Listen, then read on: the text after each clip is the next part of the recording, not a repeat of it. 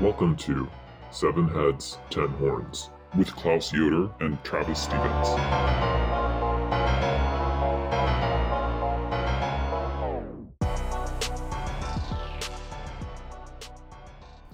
Welcome back to Seven Heads, Ten Horns, the internet's only and best podcast history of the devil. I'm Klaus Yoder, and this episode I'm continuing the Faust series and getting further into Johann Wolfgang Goethe's Faust Part 1.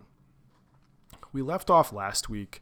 Faust had encountered the shape-shifting dog who emerges as Mephistopheles, and Mephistopheles makes a tricky escape, getting a rat to chew a gap in the pentagram that everyone, I guess, in the 16th century was using as a security system to protect their homes.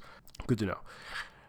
And something that's funny is that the next scene, Faust sort of wakes up from being lulled to sleep by the sexy spirits, and he's like, what happened?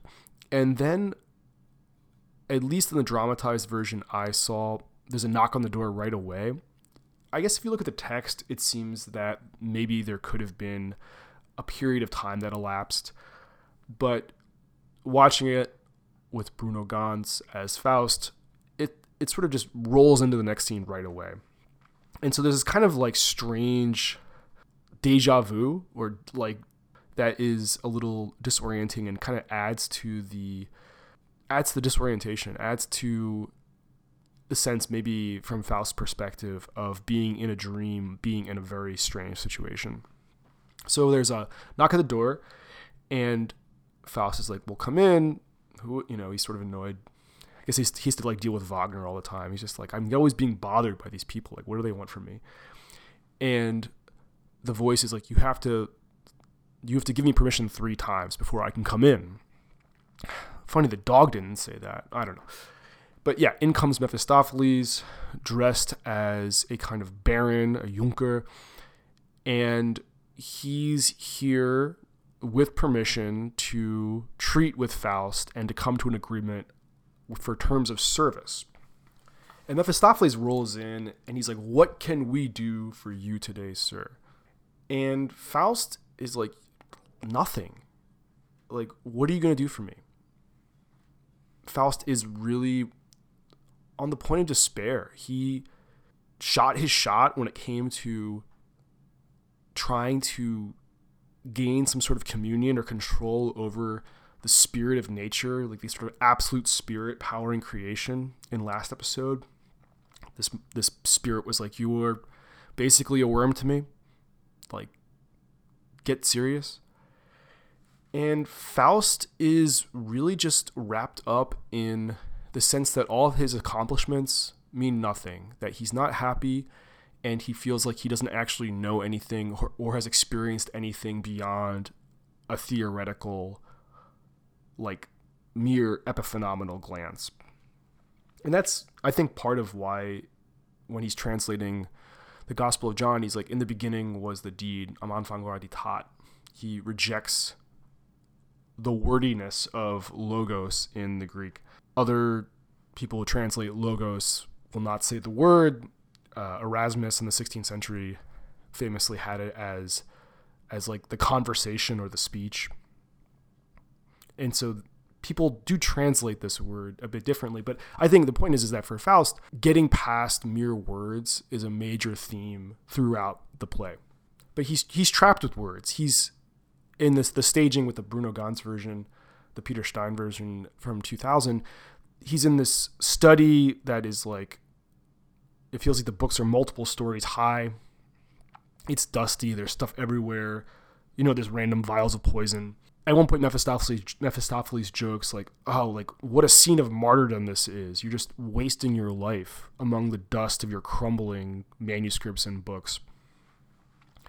And so Faust is like in a pretty low place when Mephistopheles shows up. And Mephistopheles is like, look, dude, I have powers. Like, we can go have fun. And Faust is very skeptical.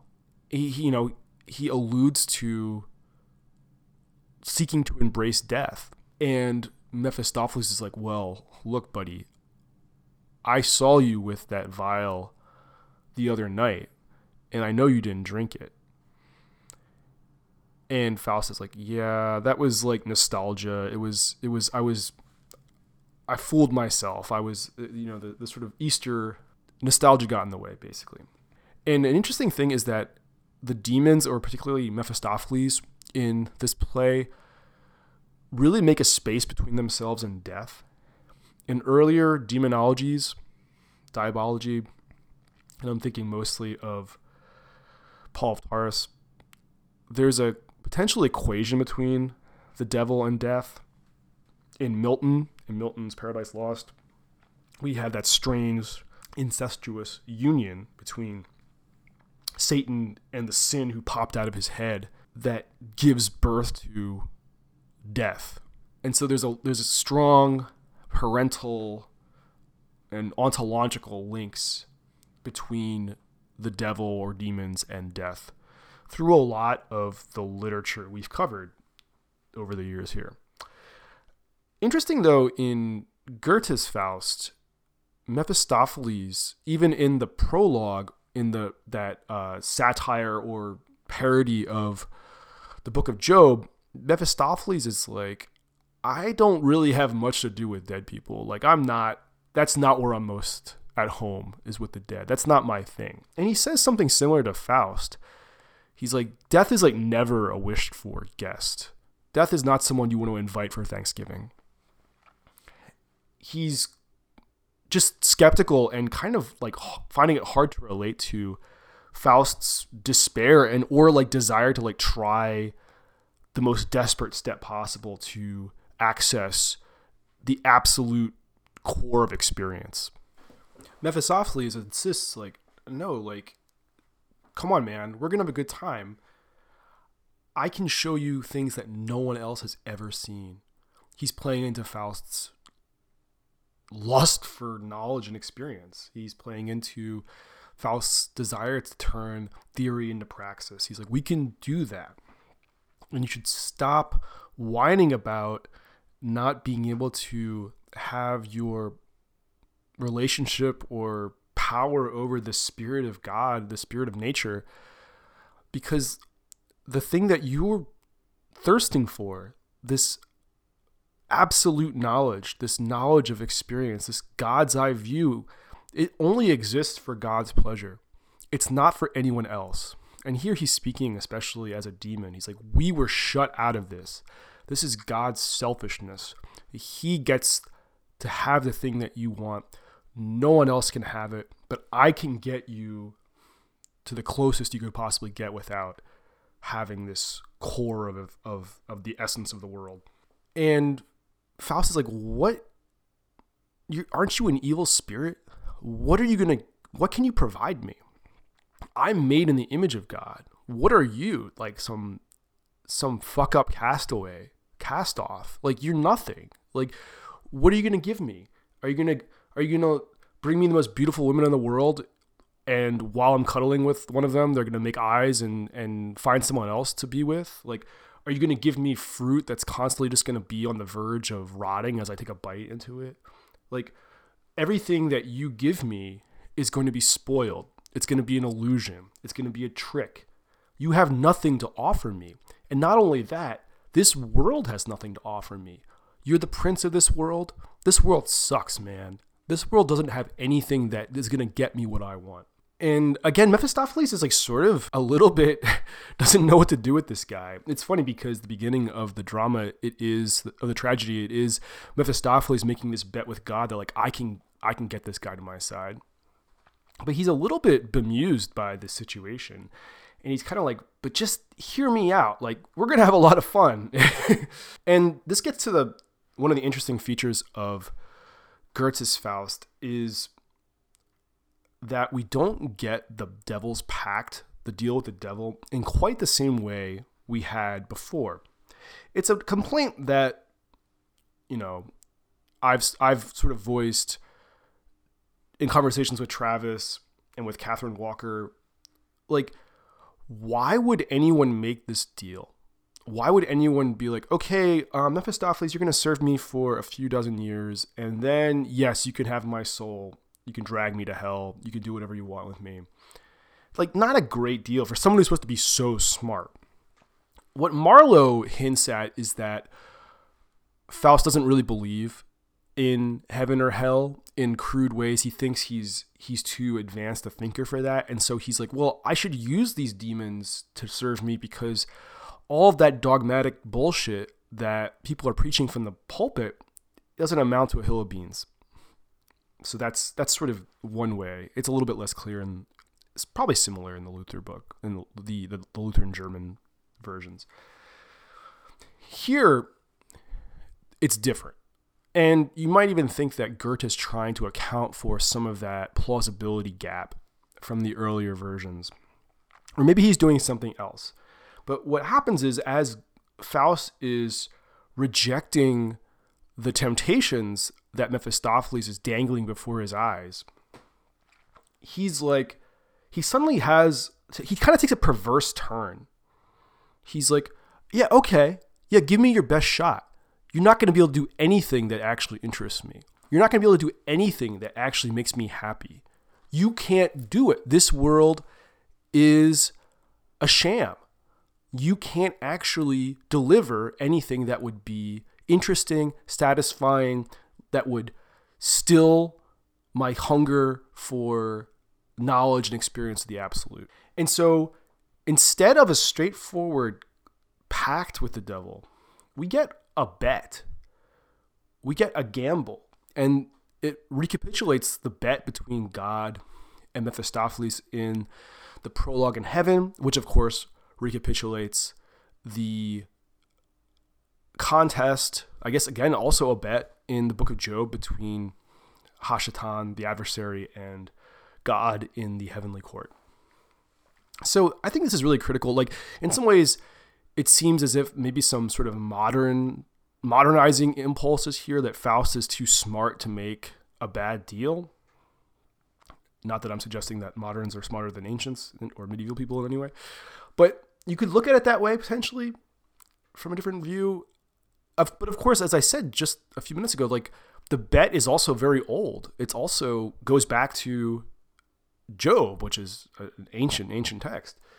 So in the one sense, the bet expresses Faust's having like sort of a more dynamic agency and having a better grip of the situation, and also just like, and plays up his sadness in a way I'll talk about in a second. But it also goes back to its very ancient form. And I think that combination of allowing the bet to give us a new insight into Faust's character, combined with the antiquity of the move, is an interesting choice by Goethe.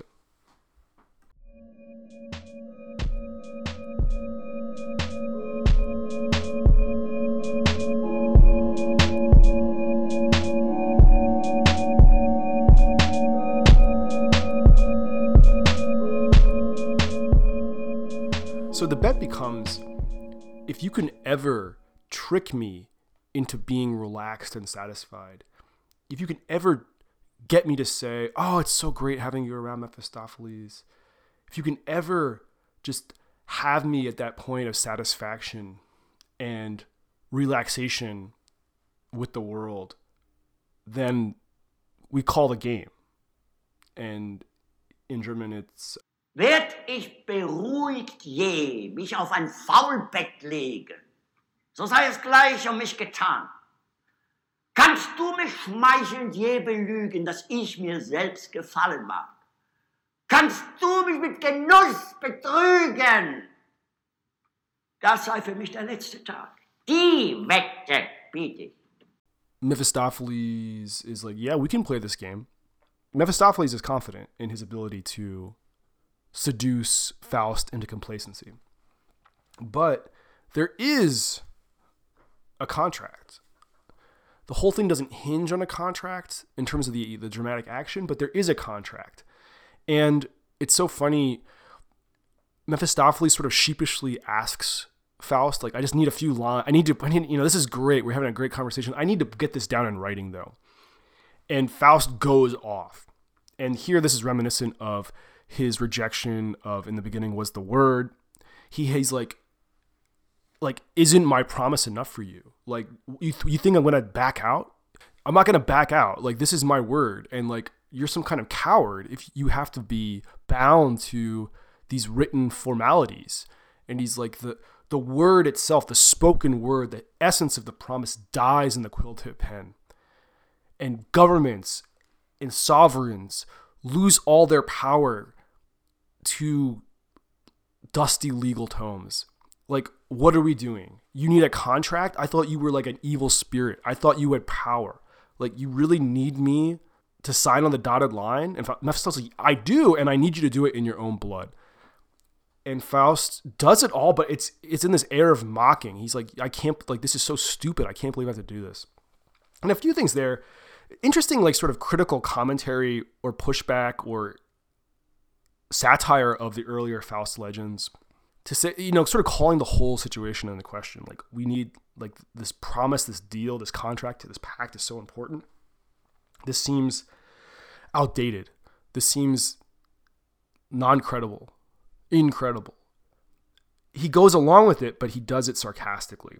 Of course, when the Faust legends and the ideas of the deal with the devil were coming about, as I said in the first episode of the Faust series, it had a lot to do with innovations in the economy and also innovations in interpretations of the sacraments, like how God related to human beings through ritual and through practice. And we're a ways away from that now.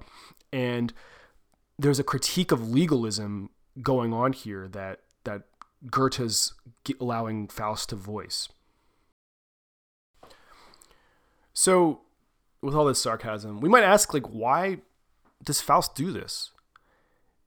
He is someone ambitious and thirsty for knowledge, but he's also in despair that he can ever attain anything like it. So, like, why do this? And I wonder, it seems to me almost akin to his suicidal gesture, that he's so in despair, he's so frustrated that he's willing to just play with his life and his soul in this case. And he says, like, okay, like, I can't get at that. It's unclear to me whether he's resigned to not being able to get at the absolute essence of things, and he's just going to sort of muck around in foul passions and phenomena and just sort of, like, suck the marrow of life out of spite or out of defiance, or whether he still thinks that he can somehow, by pursuing and living hard, like attain a kind of hedonistic mysticism. I don't know. I feel like you could look at it both ways, and I would love pushback on that. But it's unclear to me whether this is total resignation or whether this is a desperate last gambit, or those two things usually go together. So yeah, it may not be an either or. But yeah, I think it's kind of a strange Hail Mary. That's sort of a funny way to put it. Mary is sort of an interesting figure throughout this tragedy, and yet I'm making a comparison to a famous football play. Ahem. So as they're concluding this bargain, this bet, there's interruption. A student, a first-year advisee, is at the door of Faust's study. So there's a first-year advisee there, which shout out to everyone who advises students and has to direct them through the early days of their college career. And Faust can't deal with it. He's like, look, I'm going through some big decisions here. I was near suicide. I was in touch with the world spirit. I'm making a deal with the devil. I can't deal with the first year advisee right now. Excuse me. And Mephistopheles is like, I'm your man. Just let me disguise myself as you. This guy doesn't know who you are. You're just his advisor. He's never met you. You can just chill and I'll get rid of him. And so the first year comes in, and Mephistopheles basically is like, well, what do you want to study? And starting with, like, natural philosophy, working through jurisprudence, theology, Mephistopheles, like, sort of pretends to do these speeches in praise of these fields, but, like, sort of reduces them to absurdity in each of these speeches about, the law or theology or whatnot. More criticism of words and mere words, appear throughout this. But then as he sort of gets bored like doing this, and he's like, I got to play the devil again, as if he weren't already. And he's like, the field you need to get into is medicine, because then you can take all kinds of liberties with your female patients. And the student's like, oh wow, like that's part of the job. And Mephistopheles like, it's essential to the job. And in the Peter Stein version, it even shows Mephistopheles like copping a feel on the student. So there's like all of this like strange sexual harassment and like horribleness going on. All this sexual molestation that's being praised and also practiced in the scene. And as the scene comes to an end and the student's like, wow, like this is great. I get to do this and drink and take holidays and then I'll be a doctor. He wants the person he takes to be Faust to sign his, he wants him to sign like his album, like sort of like almost like a yearbook, but for like recording when you met prominent people. And Mephistopheles writes in it, Arete sicut Deus scientis bonum et malum, which is the Latin for you will be as gods, knowing good and evil, which is what the serpent promises Eve in Genesis 3. Closes the book, gives it back, and the student scurries out. And so the link between knowledge, temptation, and the diabolic is reaffirmed in sort of a traditional fashion. But then Faust is back. Thank you for getting rid of that guy. I'm sure he's on a great path. I'm sure you sent him off. I'm sure you put him on the straight and narrow. But like, what are we gonna do now? Like, what's the first step? And Mephistopheles is like, we have to get out of this place of this site of martyrdom, this accursed study. We need to get into the world.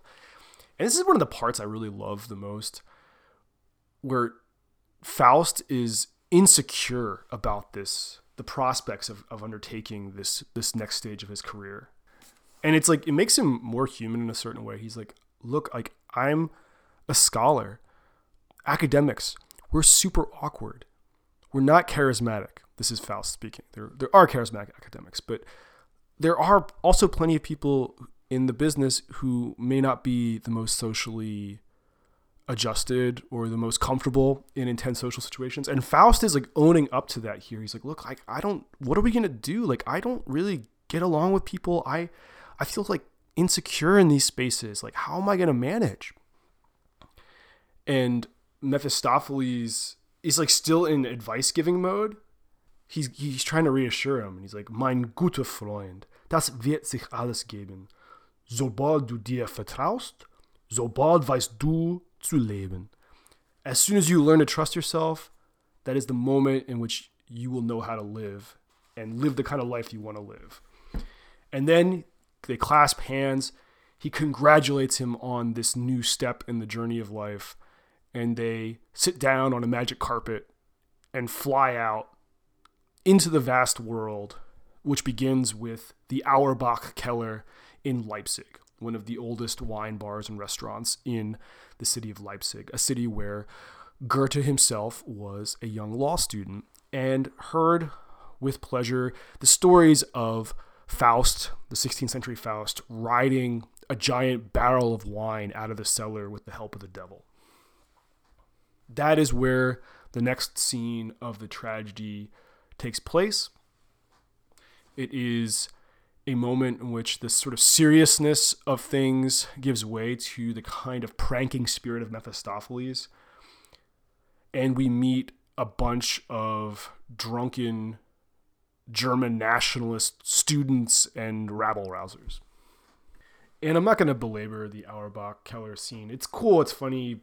Mephistopheles messes with these dudes. He sings some songs. He gets them to think they're drinking all of these fancy wines from all over the world.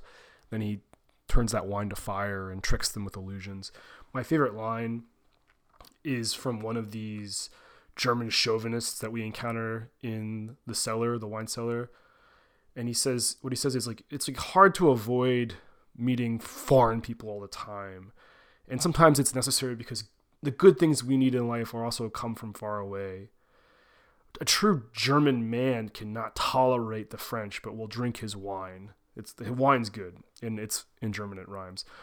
Man kann nix stets das Fremde meiden. Das Gute liegt uns oft so fern. Ein echter deutscher Mann mag keinen Franzen leiden. Doch ihre Weine trinkt gern. I always love that. Everyone can afford to be a chauvinist unless it comes to wine, I guess. But yeah, the next important scene takes place in the witch's kitchen. And Mephistopheles and Faust arrive in the witch's kitchen because Faust needs some freshening up. He's going to live this life of power and lust and adventure. He's like a little bit down in the dumps. He's kind of middle-aged. He doesn't have the vim and vigor of a young man. And Mephistopheles is like, well, we got drugs that will help you get your groove back. And Mephistopheles has to convince Faust. Faust is skeptical, and Mephistopheles is like, okay, well, you want to do this without the witch's witchcraft? Go farm and live like a peasant and an ascetic for a few years, and then you'll come back young and hardy and strong. And Faust is like, I don't want to do that. And I was like, well, then we got to stay in this kitchen. And there are all these apes who are hanging around. And the apes in the kitchen are actually more human seeming than the soldiers and the Germans in Auerbach's Keller. And the apes are making fun of Faust and Mephistopheles the entire time and telling these jokes and, giving out these riddles and singing songs. And from time to time, as like Faust is enduring the din of these bizarre yet funny creatures, the beautiful form of a woman appears and flickers in and out of focus. He kind of tries to approach, but she gets lost in the mists, and he's suddenly completely bewitched. He's like, this is it. This is the Inbegriff. This is the absolute. This is the ideal in the flesh. This beautiful form. This is like the life experience I've been craving, or at least the closest approximation to it. He keeps seeing this flickering image that appears as Helen of Troy, appears as a version of Helen of Troy. And we met Helen of Troy in some previous episodes, so she will be with us again. And Faust has sort of pivoted his philosophical, metaphysical speculations and ambitions into the erotic. And he's totally beside himself. And Mephistopheles, this is music to his ears. He's like, "We'll get her, buddy. I got a plan. We're gonna make this happen. You're gonna be the happiest man in the world." So they're killing time. They're hanging out. The apes have crowned Mephistopheles. They're dancing around him, and suddenly the witch explodes onto the scene, and she's like, "You damn apes! You were supposed to be stirring this witch's brew. It's flaming up, and now who's in here? Who are these intruders? They've got to pay." And she comes in screaming and huffing and puffing, and Mephistopheles is like, "My dear, do you not recognize your Lord and Savior? I'm the fucking devil, man." And she's taken aback, and she's like, "Well, you don't have hooves. You don't have your ravens. Like, you're not in your normal form." It's interesting. Mephistopheles is like, human beings have been no better off for there being a devil. Like, we had this moral concept of there being an enemy to humankind and divinity, and we've done away with the devil. The devil is passé. The Phantom of the North is over. The devil with hooves and horns is a Halloween costume. He doesn't say that exactly, but that's sort of what he means. It's like, instead of having one evil one, we've seen a multiplication of evil ones, of evil people across the world.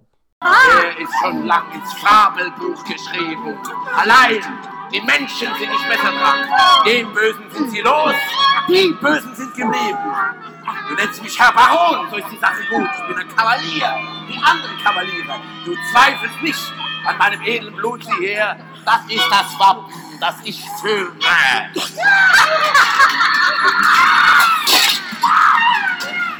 And he's like, you can just call me Mr. Baron. Like, that's, I'm like a cavalier. And if you have any doubts as to my noble blood, here is my crest. Here are my colors. Here is heraldic crest. And he like grabs his crotch or gives her the middle finger. He makes a rude gesture. And so we have an aside here about the meaning of personified evil in Goethe's time, in Faust's time here, I suppose. And the devil is like, I don't have any time for being the devil anymore. Like, that wasn't getting the job done. It didn't even help human beings become morally better. Not that I really care about that. But there's also just more effective ways to go about this now. It reminds me a bit of Devil's Advocate. The Devil's Advocate with Al Pacino as the suave Cantonese-speaking lawyer. That's sort of a little bit of the vibe. But anyway, they're here to get this elixir that's going to turn Faust into a hot young thing and give him all the erotic power and energy that he is so lacking. And the witch goes into this strange chant. It's like reminiscent of some of the rhyming nonsense that we saw in some of the older works. And it's like part of her Hocus Pocus spell. Ei, Possen, das ist nur zum Lachen, sei nur nicht ein so strenger Mann. Sie muss als Arzt ein Hokuspokus machen, damit der Saft dir wohl gedeihen kann. Du musst verstehen, aus 1 macht 10 und 2 lass gehen und 3 macht gleich. So bist du reich. Verlier die 4 aus 5 und 6, so sagt die Hex, mach 7 oder 8. Es ist vollbracht. Und 9 ist 1 und 10 ist keins. Das ist das Hexen einmal 1. Mich dünkt, die Alte spricht im Fieber. Das ist noch lange nicht vorüber. What she says, reading out of this book of spells, you have to understand. Out of 1 make 10. And then let 2 go. And make 3 even. And then you'll be rich. Lose the 4. And now 5 and 6, so says the witch. Make 7 and 8, and now it's almost done. And 9 is 1, and 10 is none. That is the witch's multiplication table. And Faust is like, is she okay? Like, it sounds like she's a little feverish. And Mephistopheles is like, human beings love the obscure, the contradictory. It's how they really get themselves excited to believe that there's anything real happening at all, anything powerful happening at all. Kind of a mystification critique. And when he's talking about the mystification of numbers, his main example, though not directly named, is the Trinity. He's like, people are always trying to make 3 out of 1 and 1 into 3, but it's all a bunch of nonsense. The Trinity might be nonsense, according to Goethe, or according to Mephistopheles, but it seems that Goethe took mystical numbers and magic pretty seriously, especially since the publication of Faust I. Mathematicians and other scholars and metaphysicians have taken the number very seriously and have treated it as a magic square in which all the numbers of the columns in the square add up to the same sum, and you can do other kinds of mathematical applications in the magic square.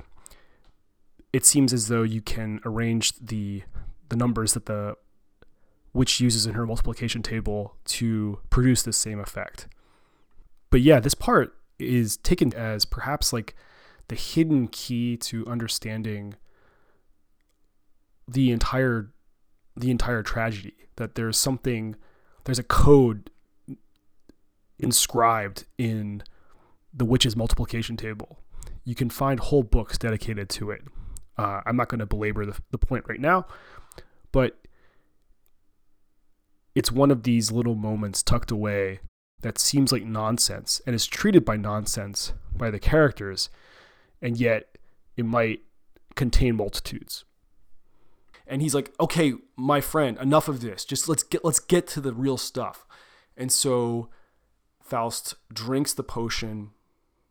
In the production that I've been watching, a new actor appears who's like younger, trimmer Faust. And he thinks now that he has like the power to go attain that Helen of Troy phantom who has been flickering in and out of the mists. And Mephistopheles is like, he thinks he's going to get her. But really what that potion has done is he's going to see her in any woman he lays eyes on. So the potion gives him this invigoration, but it also, it's the suggestion seems to be from Mephistopheles. It has led him away from the actual pursuit of this ideal form. Or he's just going to, he will be equipped to see this ideal form in unlikely places. That can be sort of there's an optimistic or a pessimistic cynicism to the whole thing. And we will see next episode what these Helen of Troy goggles are going to do for Faust and his adventures. So yeah, that's it. It's hard for me sometimes to like totally know what each episode is what I'm going to get to in each episode. But I'm sort of making my way through Faust here. I think I'll be able to wrap up Faust 1 next episode as we get into the Gretchen aspect of the tragedy where things get really tragical. And then I'll need some time to absorb Faust 2 and we'll be back in the Goethe mix. But thanks for listening and see you next time. This pod is made possible by support from the Satanic Horde, Asmodeus, Mammon, Leviathan, Beelzebub, and listeners like you. Thank you.